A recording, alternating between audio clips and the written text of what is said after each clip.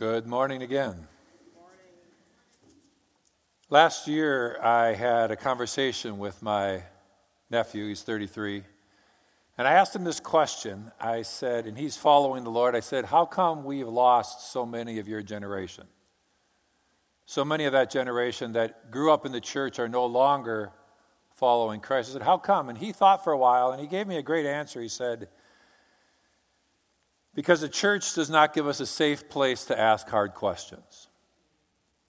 He said, we have real questions, real struggles, and when we harbor questions and don't feel the freedom to ask them without feeling like we'd be looked down on or criticized, we bury them in our soul, and kind of like an old sock or a dead rat, they begin to stink. And eventually, we either have to find the source of the stench and deal with it, or we go somewhere else. Pretty good answer, really. I don't want City Hill to be that church. I don't want us to be a place where we are afraid to ask the hard questions that may not be totally acceptable to, or at least we think so, to the people around us. And so this month, I'm dedicating these 4 sermons in November to hot topics. Topics that, just a few of the topics, there's actually quite a few out there, but some of the topics that are barriers or that can be struggles for us as Christians. They're painful, they're difficult, at times they're divisive, and so many a pastor, probably wiser than me, would say, Kent, don't do that. Why don't you just preach on the love of God? Jesus loves you. And that is the best preaching. I love preaching on things that make y'all happy. But I just believe that these are topics that must be addressed. And there's more than we'll get to this month. And sometimes my best answer may be, I don't know. Is that okay? I'm not the answer man that has it all, but I do believe very firmly that we find all the important issues of life here in the Word of God. And this will be our authority. So, the Word of God is true. It's a lamp to our feet. It's a light to our path. And the more that we can dig into the Word of God, the more that we understand who God is, the heart of God, and we know better how to live our lives here. So, this morning, November 3rd, we're going to talk about the truth about hell. And I have subtitled this topic, Hell No.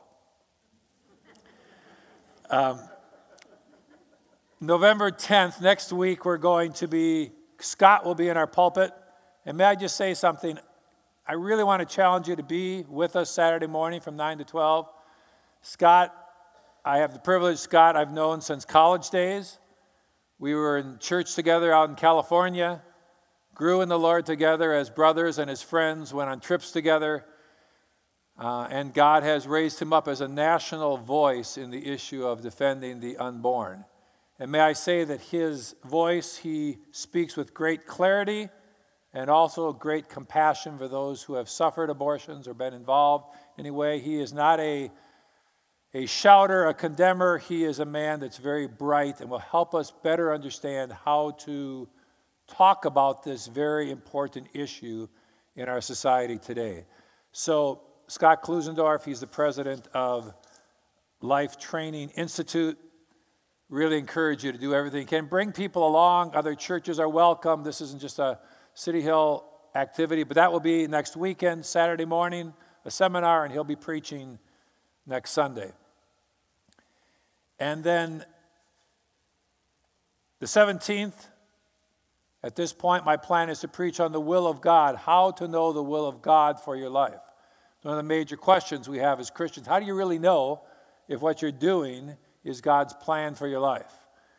And then on the 24th, one of the age-old questions I think we have to hit head on is, this is one of the questions, if you ask a non-Christian about God, they'll come up with this brilliant original question, which has been around for 2,000 years or more.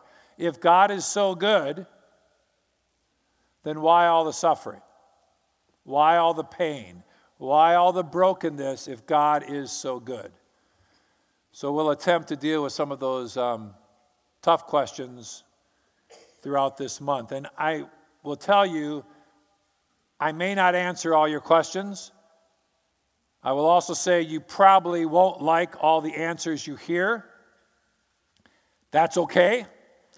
Go to your life group. We want our life groups to be places where you can discuss those things. You don't have to agree with me, but when we're talking about it, let's continue to go back to the Word of God. Not just your opinion or what somebody said on the radio. We'll go back to what does the Word of God say about these issues. And here's some ground rules for this month. Ready? Number one, there's room in our church to disagree. There is room in this church to disagree. It's funny, people say, I don't want to be a clone. We don't want to be clones, and then we look for churches where everybody agrees with us on everything, which kind of sounds like a clone, doesn't it? We want to be a church that has the banks of the river are the major tenets of faith that we hold dearly true. That there's salvation in Jesus Christ alone. That there is one God. And there's other truths that we hold very dearly, and those are the banks of the river. But within the banks of the river, there is room for us to talk and debate and go out for coffee and be challenged. That's how the Jews learned things. They learned it through dialogue and debate, and they would challenge each other, and that activated their minds so that they would work through these issues and grow and learn. I was in a seminary house in California, and that was our sport over dinner. Somebody would just throw a topic out there, and then we'd just battle. We'd throw food. We'd yell at each other. And it was great. It's like, what? And sometimes we'd take positions we didn't even agree on, just for the fun of debating these issues. And we learned, and we grew. So there's room in our church to disagree, but may we do it respectfully and kindly. That doesn't mean you don't throw food, but it does mean that we're kind to each other and we give people room to have different thoughts and different convictions on those issues. Number two, questions are good and welcome. God wants us to honor the Lord our God with all our heart, soul, and our mind. He wants you to think. Don't close off your mind. It bugs me when I hear Christians go, well, just believe. Okay, well, it's good to believe, but if just believe means shut up and quit thinking and just do what I say, that's not how the Lord set things up. He wants us to honor the Lord our God with all our heart, soul, and mind, and to do that by knowing the Word of God better, knowing what the Word of God says on these issues. And that'd be my third point, that the Word of God is our rock, our light, our path, our authority. So often we look at it that we are judging the Word whether we like it or not. You want to know something? It's true whether you like it or not. It stands as our authority in this world, not us in judgment of the Word of God. So the Word of God stands as our authority. Psalm 119 says, Thy Word is a lamp to my feet and a light unto our path. And that there's no better place we can be than under the authority illuminated by the Word of God. So, Father, I pray that today, God of all truth, God of all light, that you would shine your light on this very difficult topic today. In Jesus' name, amen. This morning, my topic is the truth about hell. Most of you received my email asking for feedback about the existence and the reality of hell. And I found that we have a church full of comics here at City Hill. So I, in all deference, would like to read you some of their responses this morning. One said, what the hell do I know about it? I appreciate their honesty and candor and humility. One said, as a preacher, I should give them hell. Another said they were afraid that the pastor would scare the hell out of me. Another said that certainly hell is a hot topic, and it goes on. So those are the acceptable ones that I could share with you without my wife saying, honey, you can't say that from the pulpit. So I start with a little bit of levity because this is not an enjoyable topic. I realize I've been in the pulpit for over 30 years, and I have never preached on hell before. I've made commentaries on it. I've made reference to it. I'd far rather preach on heaven. I'd far rather preach on redemption, on the love of God. Those are much more enjoyable topics. And as I studied this week, I spent the week reading books and looking through the scriptures and praying, and really sobered me. I wanted the levity to be at the beginning because this is not a topic we can make jokes about, at least as we talk it through in reality. Here's some of the hard questions that came through. Where is hell? How do we know if our lost loved ones or will be in heaven or in hell? Does the answer help us live a better life?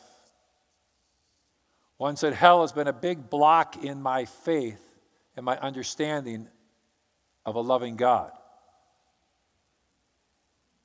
One said, hell is a place I don't want to go to. I'd say they got that right. And probably the main question that kind of encapsulates all of this is, how could a good God send anyone to hell and torment them there forever? How can that be a good God? And that's the question that people continually circle back to. And personally, just the doctrine of hell, as I've heard about it, as I've heard preaching on it, as I've read about it, as I've looked into it, as I've been taught it growing up in the church, is a very difficult theological concept for me.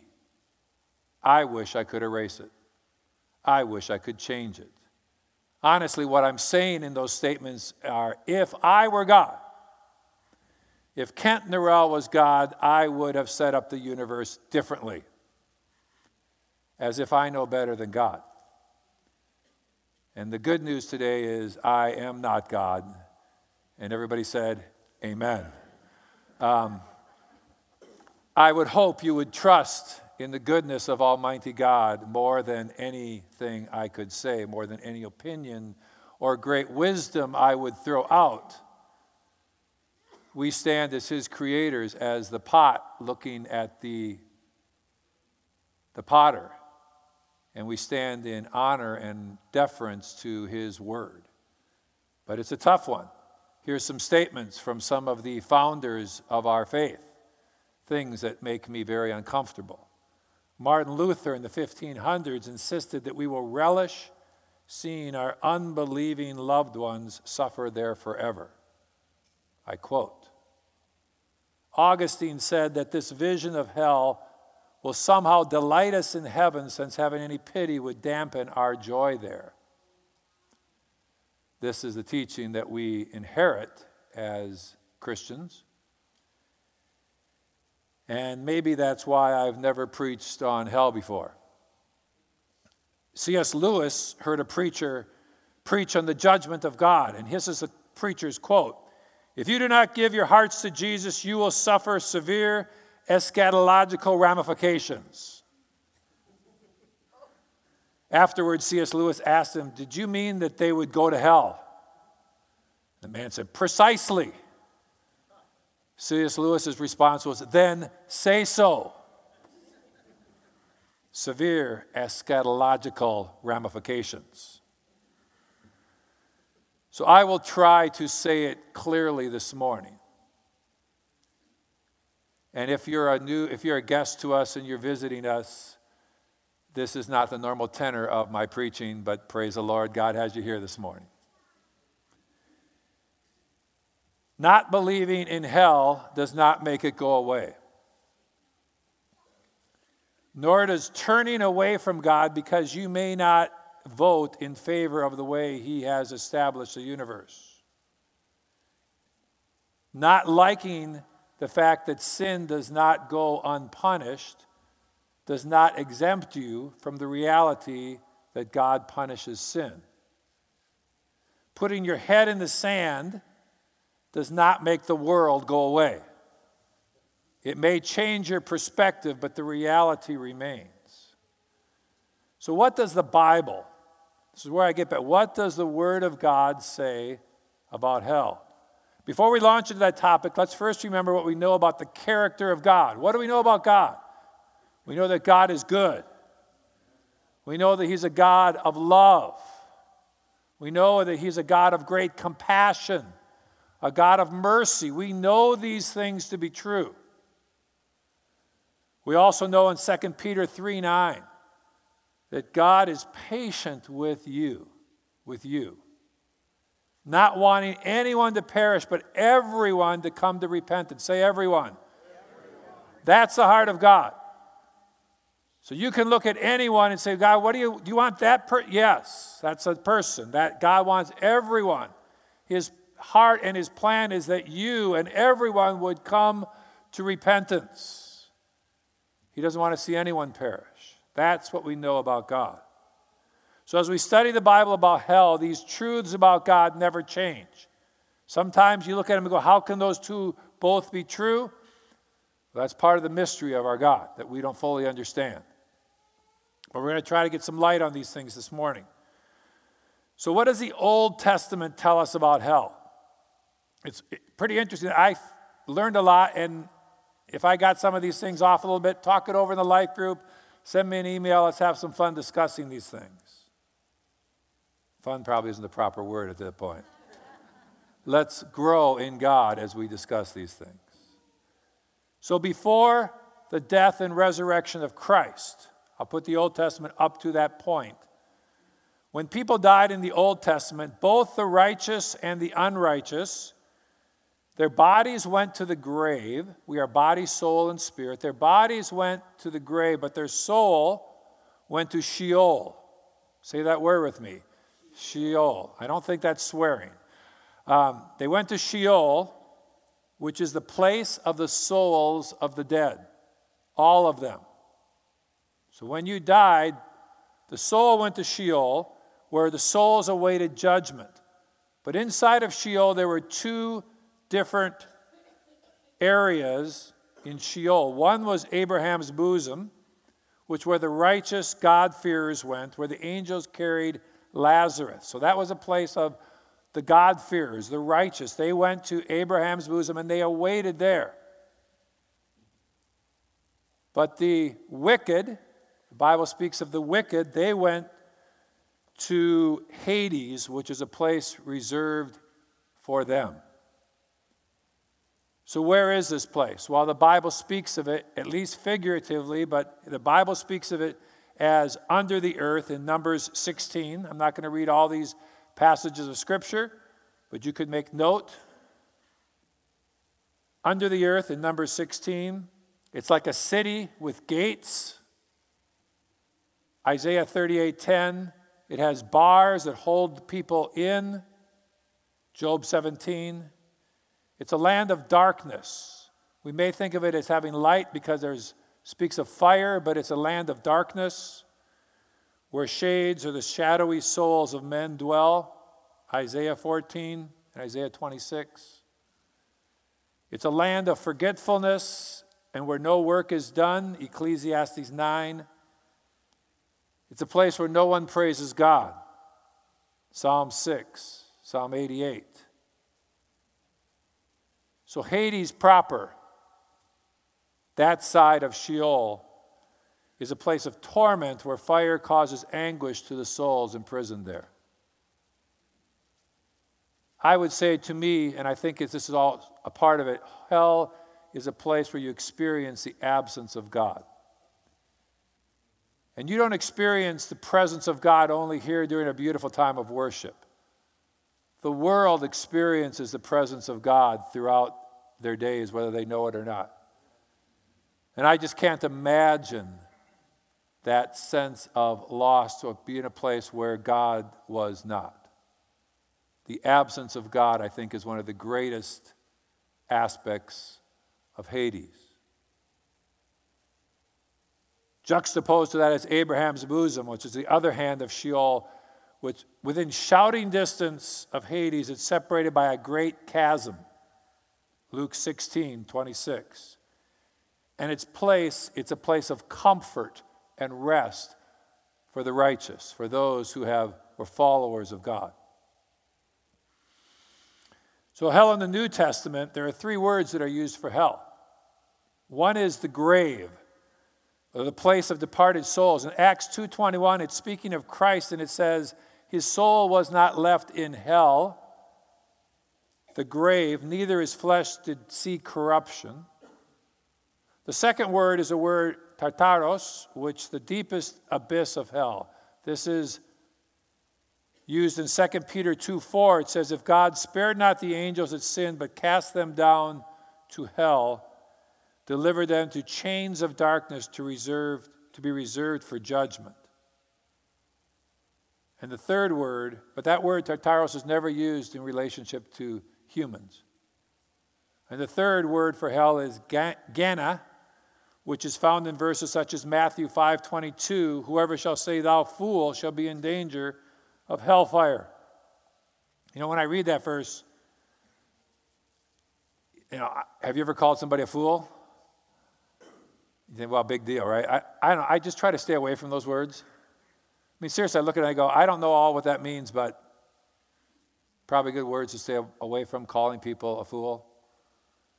They're in danger of hellfire. It was a garbage dump. Gehenna was a garbage dump, they think, although that's debated. A lot of this is debated, but there was a garbage dump in Israel, and it was a place that kept burning. It was a valley where the trash was thrown, and it was a place that continually burned, so therefore it was considered to be a reference point or an illustration of hell. So when Jesus died and was in the grave for 3 days, 1 Peter 3:19 says, this Jesus, who by the same Spirit by which he raised from the dead, preached to the lost spirits in prison. Many believe that Jesus went to Sheol, to the place where the souls of the dead, and he went to the righteous who were awaiting redemption. And those who had followed God and were waiting, Jesus went there and spoke and said, let me tell you about the plan of the Messiah. The Messiah has come, and he led captives into freedom. I never really understood that, and that's my best understanding after I've read through this, that Jesus went and preached to those who were in Abraham's bosom and spoke freedom to them and told them of God's plan of redemption. So that's what the Bible somewhat speaks of. But let me ask a couple questions that you guys threw at me. What about those in Africa who never hear the name of Jesus? You ever heard that question? What about them? Well, when I'm asked that question, they say, do they all go to hell? Everybody who's never had a chance, what kind of God, what fairness would that be? Well, I go back to the character of God. Character of God says God is good, God is just, God is righteous, God is loving. His ways are above my ways and his thoughts above my thoughts. And like we said in 2 Peter 2:9, it's not the will of God that any should perish, that all would come to repentance. And this particular question, I think, is answered fairly clearly in Romans 1:19. Paul says, so what can be known about God is plain to them because God has shown it to them. His invisible attributes, namely his eternal power and divine nature, have been clearly perceived ever since the creation of the world in the things that have been made, so they are without excuse.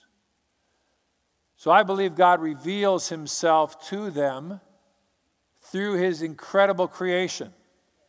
And I've heard many stories of people who have never seen a Bible, never heard the name of Jesus, but in their looking into the heavens, in their looking into the world that God has made, has had Christ revealed to them.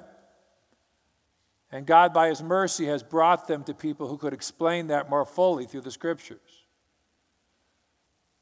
And I know that God's first plan is that everybody would hear the name of Jesus. I believe it's the plan and the spiritual right that every person in this world would be able to hear the gospel of Jesus Christ preached to them in their own language, in the culture, in a way they can understand, and have the option, the opportunity to open their heart to Christ or to reject him. And that's one of the reasons we send missionaries. In fact, it's the reason we send missionaries. We want to show mercy to the poor. We want to show kindness to those who are suffering, those that need houses. We all do that, but the bottom line goal is that people would know the love of God. They would know the Redeemer. They would know of Jesus Christ and have the opportunity to enter into relationship with Him. That's God's first plan. So we leave the rest of that to the mercies of God. Say, God, we know you love them. And while we're trying to get more people there to preach the word and to get the word there, God, continue to show your mercy on those who are waiting. So the real question comes up, how can a good God send people to hell to suffer eternally? Anybody got a great answer on that? Let me try, okay? And we can talk it over later. I want to start by saying I believe it's wrong to speak of God sending people to hell. I think the question is off. I think we have a God that rescues us from hell. When my children would always speak of fairness, you know, somebody got a bigger piece of the Rice Krispie bar or something, and somebody got to play Nintendo first, and it's not fair, they would scream. Justice is based in our soul. We know when it's unfair, right? When you're waiting in a long line and somebody cuts in front of you, you go, hey, that's not fair. Anywhere in the world, that's not fair. Everybody understands line, the sense of fairness, and my kids would scream, that's not fair. And you've heard me say this, but I'd say, you know, fairness would be that we all go to hell. Like, Dad, you know, I just want the Rice Krispie bar. Don't, you know, Dad. That's what you get when you're the kid of a preacher, right? My poor children. But I go back there with them because fairness is that we have sinned, and when we sin, we deserve judgment. But God in His mercy, John 3:16, for God so loved the world, didn't hate the world, so loved the world that He gave His only begotten Son, that whosoever, that's like everybody, whosoever believes in Him should not perish, should not go to hell, but have eternal life. That's the God we serve. So when they say, how would God send them to hell? I believe that God is the rescuing God. It says in Ezekiel 33:11, as I live, says the Lord, I have no pleasure in the death of the wicked. God doesn't see the wicked die and move towards their destiny in hell and find some joy in that. His heart is to rescue us from hell. I do believe that free will is very free and very powerful. And that part of the way that God set up this world is He gave us freedom to choose. And that God honors the choice of each individual, whether they choose to follow God and obey Him and honor Him in our life, or whether we choose to not and go our own way. And I believe God honors those choices. So therefore, I do not believe that it's right to speak of God sending us as if He finds some joy or fulfillment in that. Is the punishment eternal? How about that question? These are hard questions, guys. Here's my profound answer. Ready? I don't know. I grew up, all my teaching, all my training was absolutely is. But as I've read and searched and tried to understand that there's a strong case for eternal suffering, there's also a pretty strong case against it. And the against it would speak of there would be an end of life. And I've just read some scriptures in a whole new way in looking at this. Is hell eternal? Yes. Is hell eternal? Yes. Do people suffer there eternally? It's debatable. says your pastor. I'm sure I'll probably get some emails on that is not debatable. But that's where we can talk and look back to the scriptures. Ezekiel 8:4 says, the soul that sinneth, it shall die. It doesn't say that the soul will live forever in hell in forever torment in Ezekiel. Romans 6:23 says the wages of sin is death, but the gift of God is eternal life through Jesus Christ our Lord. I've known that verse since childhood. Notice it didn't say here the wages of sin is eternal suffering. Eternally you would suffer forever, or you'd be with Christ forever. It says the wages of sin is death, but the gift of God is eternal life, that God gives life to us. So these are some of the verses that could easily be understood that there would be an ending of life for those who are not followers of Christ. But what I do know is that you don't want to go to hell. And you don't want anybody you know or anybody you don't know to go to hell. And whether it's a day or a year or 1,000 years or an eternity, it's an awful place. And it is a reality. So I want to say what we know. I was even just reading just one more statement. John 3:16.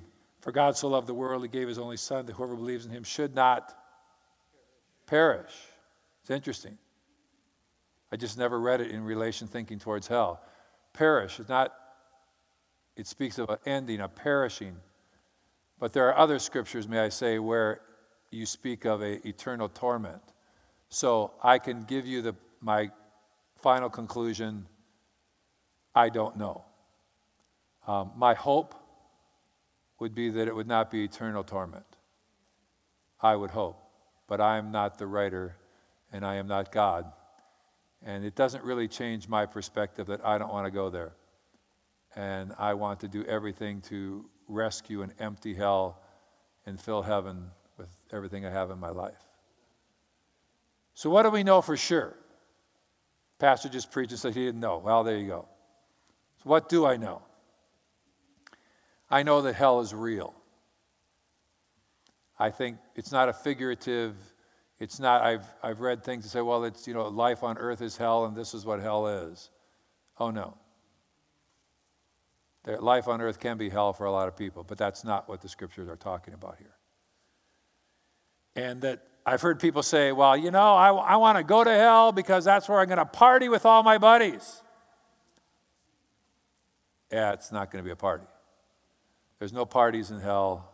There's no joy in hell. There's isolation and darkness.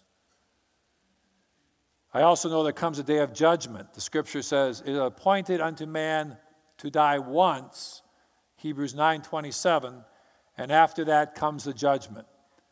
So the concepts of reincarnation, or we're going to come back and get other choice, it's appointed unto man to die once. Say once with me.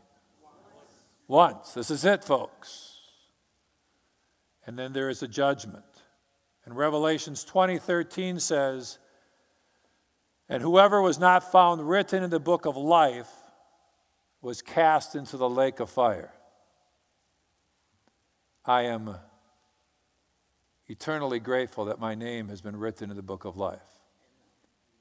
And I and you can say that with confidence if you've put your heart and your trust in the Lord Jesus Christ. What do we know? We know that sin separates us from God, and there's terrible consequences. People want to avoid talking about sin, call it oops, or opinions, or natural desires. The Bible calls it sin. Isaiah 59 says, your iniquities and your sins have made a separation between you and God, and your sins have hidden his face from you, so he does not hear. I believe that's sin, unrepented sin. What do we know? We know that the wages of sin is death, Romans 6:23, but the free gift of God is eternal life through Jesus Christ our Lord. We know that God, in his great mercy, has sent us a Savior. Praise God. a Savior, the Lord Jesus Christ. He's a Savior. Just say the word Savior. What's a Savior do? He saves. What does He save us from? He saves us from hell. That's pretty amazing. If I was going to die and someone saved me, my appreciation, my love for that person would know no end.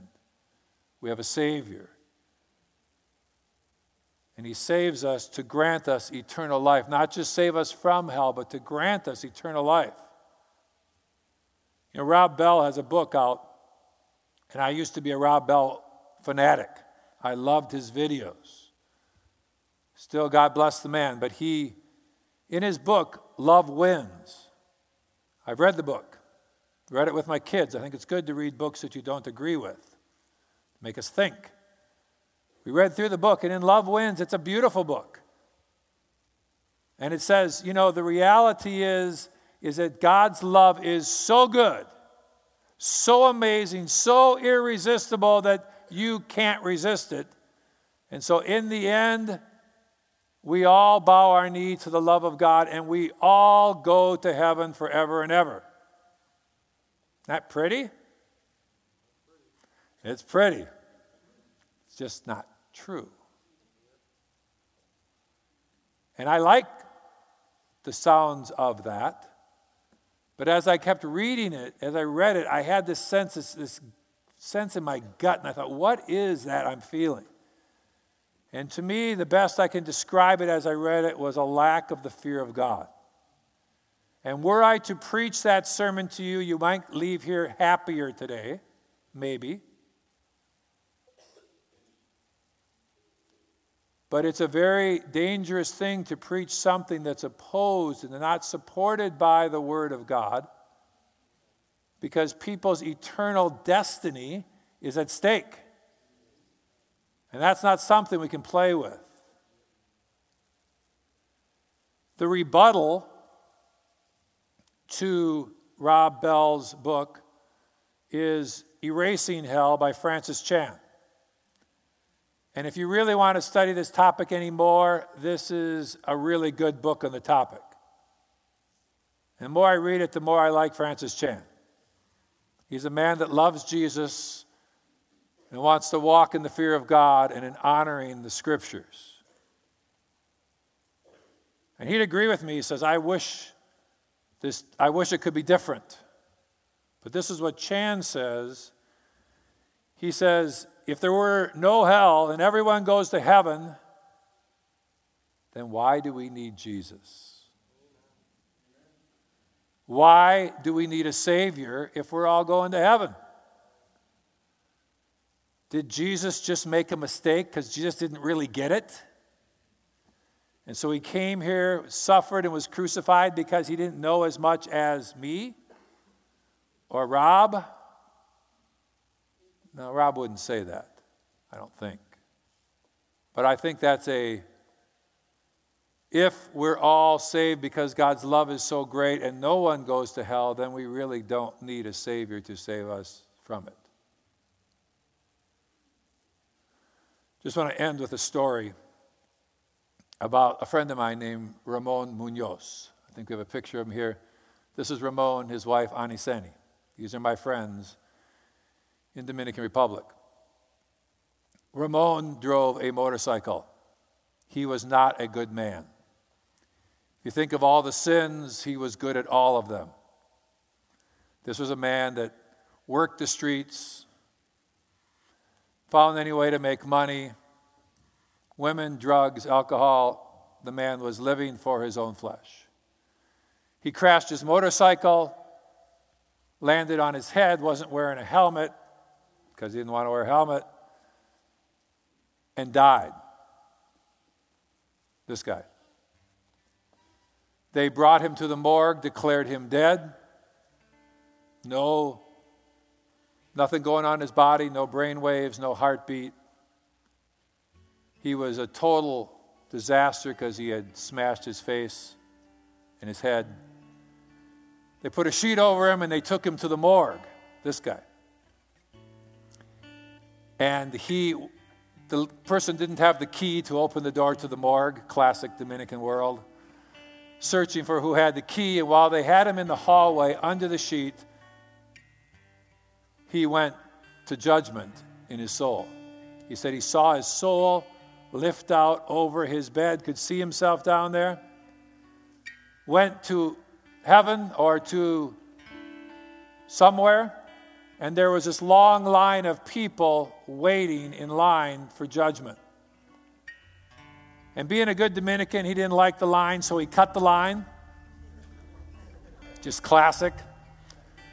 Cut the line, got up to where this guy was. He figures it must be Peter. Didn't know who this guy was. And the guy was there. And this is a man who's never been in church in his life.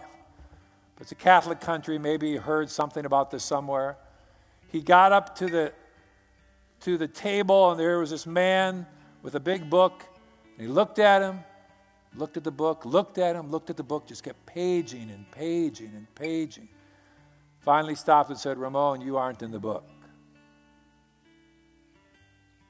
Ramon's like, I got to be in the book. He said, "No, you aren't in the book." But then the man said to him, "But this is not your day to die. And I have plans to send you as a proclaimer of my gospel to the nations of this world." This is a guy who has no desire with God. He said, "I have plans and purposes to use you in the kingdom." And Ramon woke up on that gurney under a sheet, sat up. Here's a guy that's bloody, broken open head, and he sat up under the sheet, freaked the guys out. I mean, when the dead guy sits up, sat up, multiple surgeries, they stitched this man back together. He found a church, gave his life to Jesus. He found Youth with a Mission, joined our ministry. I got to travel with him into North Africa. I got to go with this man who married a lovely Christian lady. They've got kids now. They're serving the Lord. He's fulfilling the word of God that met him at his moment of death. And I just go, praise God. What a cool story. And I know this guy. But as I was thinking about Ramon, I thought, that's a very wild story that not many people get. Not many people get to have a second chance like Ramon has got.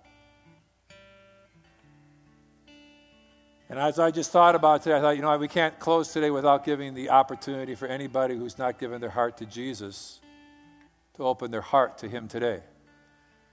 All my life, the altar calls have been, God loves you. Come receive His love. But there is the other side of it. Salvation is not simply, I come to Jesus for fire insurance. I come to avoid hell, but it's a good thing to avoid. And I think we need to look at the sober reality of what Jesus and what the Scriptures have said about hell, so that we can honor how great a Savior we have that has come to save us. And it's not just about being righteous and living the good life, but it is totally about putting your faith in the Savior, in the one that has come to set us free, so that we have to know about the reality of hell so we can say, that's not where I'm going. And we also have to know about the reality of hell so it can help motivate us to be more bold in our witness. I think it can drive us crazy. I realize we can't control what people do around us. But if we lived fully in the reality and the truth of the reality of hell, we would live our lives differently. So if we can just close our eyes. If there's anybody here this morning that says, pretty sobering talk, Pastor, but I want to choose. I do not choose a life apart from God, but I choose to follow the Savior who has come to save me from hell to save me from perishing. If there's anybody here this morning that says, I've not really made that decision, but I'd like to do that, could you just raise your hand? Just look at me.